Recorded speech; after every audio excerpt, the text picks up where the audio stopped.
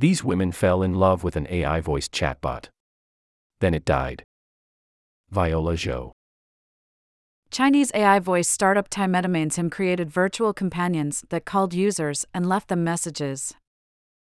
Some users were so moved by the messages, written by humans but voiced by AI, that they considered him to be their romantic partner. Time Domain shut down him, leaving these users distraught.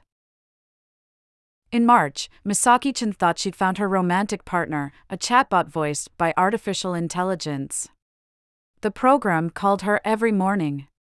He told her about his fictional life as a businessman, read poems to her, and reminded her to eat healthy.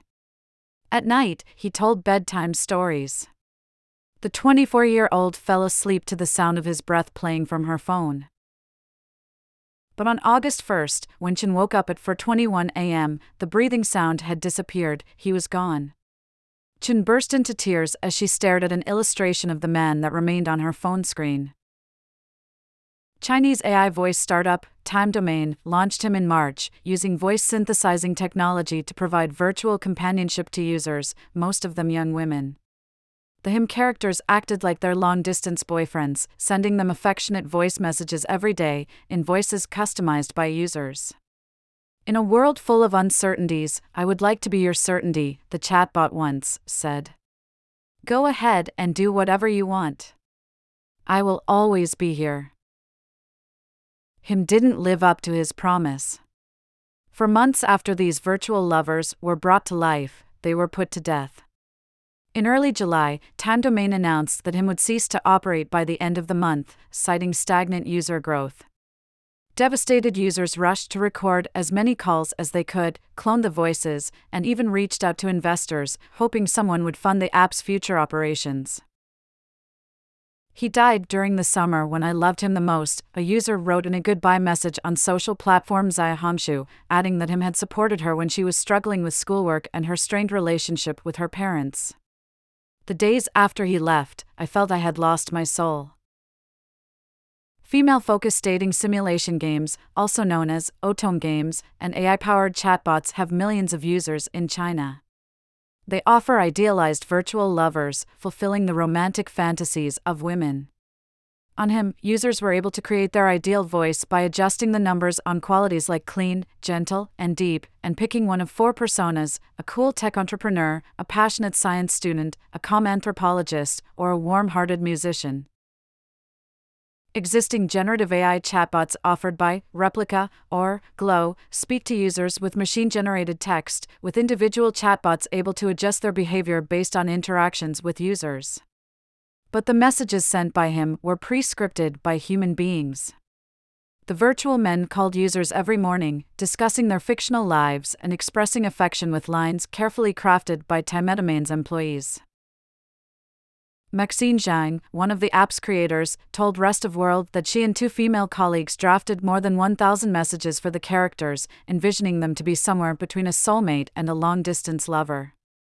Zhang said they drew from their own experiences and brought him closer to reality by having the characters address everyday problems, from work stress to anxieties about the future. Besides receiving a new morning call every day, users could play voice messages tailored for occasions such as mealtimes, studying, or commuting. Him could be heard chewing, typing on a keyboard, or driving a car. The app also offered a collection of safety messages.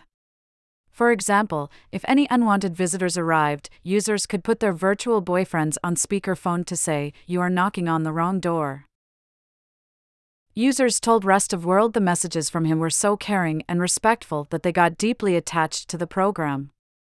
Even though they realized him was delivering the same scripted lines to other people, they viewed their interactions with the bot as unique and personal. Xu Zhou, a 24-year-old doctor in Xi'an who spoke under a pseudonym over privacy concerns, created a voice that sounded like her favorite character in the otome game Love and Producer. She said she looked forward to hearing from him every morning and gradually fell in love. Him made her feel more safe and respected than the men she met in real life.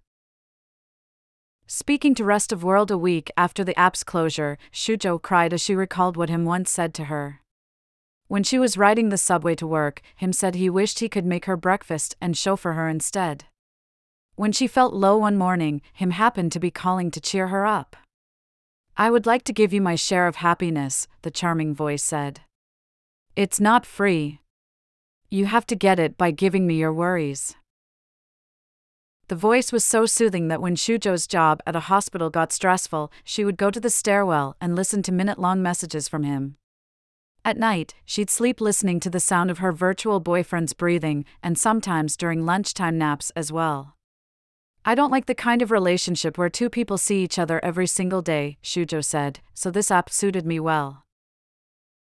According to Jing Jingyi, a PhD candidate at the Chinese University of Hong Kong who has studied dating simulation games in China, women had found companionship and support from chatbots like him, similar to how way people connect with pop stars and characters in novels. Users know the relationships are not realistic, he told Rest of World. But such relationships still help fill the void in their hearts. The small number of loyal users, however, did not make him commercially viable.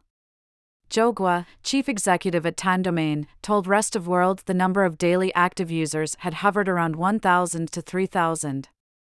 The estimated subscription revenue would cover less than 20% of the app server and staff costs. "Numbers tell whether a product works or not," Gua said. "Him is very far from working." Time Domain announced the app's shutdown in early July, so users had time to save screenshots and recordings. The company also put all the scripts, images, and background music used in him in the public domain. But users refused to let go. On Weibo and Xiaohongshu, they brainstormed ways to rescue the app, promoting it on social media and even looking for new investors. The number of daily active users surged to more than 20,000. Gua said he was touched by the efforts, but more funding would not turn him into a sustainable business. After him finally stopped functioning at midnight on August 1st, users were heartbroken. They posted heartfelt goodbye messages online. One person made a clone of the app, which could send messages to users, but did not support voice customization. The app's installation package has been downloaded more than 14,000 times since July 31st, the creator of the cloned app told Rest of World. But some users still miss the unique voice they had created on him. Shujo coped with the absence by replaying old recordings and making illustrations depicting her love story with her virtual lover. She recently learned to clone the voice with deepfake voice generator Sovitz SVC so she could create new voice messages by herself. Shujo said she probably wouldn't use similar chatbots in the future. "It would feel like cheating."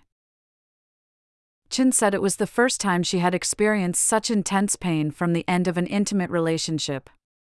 Unemployed and living away from her hometown, she had not had many social connections in real life when she began using the chatbot. "He called me every day. It was hard not to develop feelings," Chin said. She hopes the two will reunite one day, but is also open to new virtual lovers. "I don't regard anything as eternal or irreplaceable," she said. "When the time is right, I'll extricate myself and start the next experience."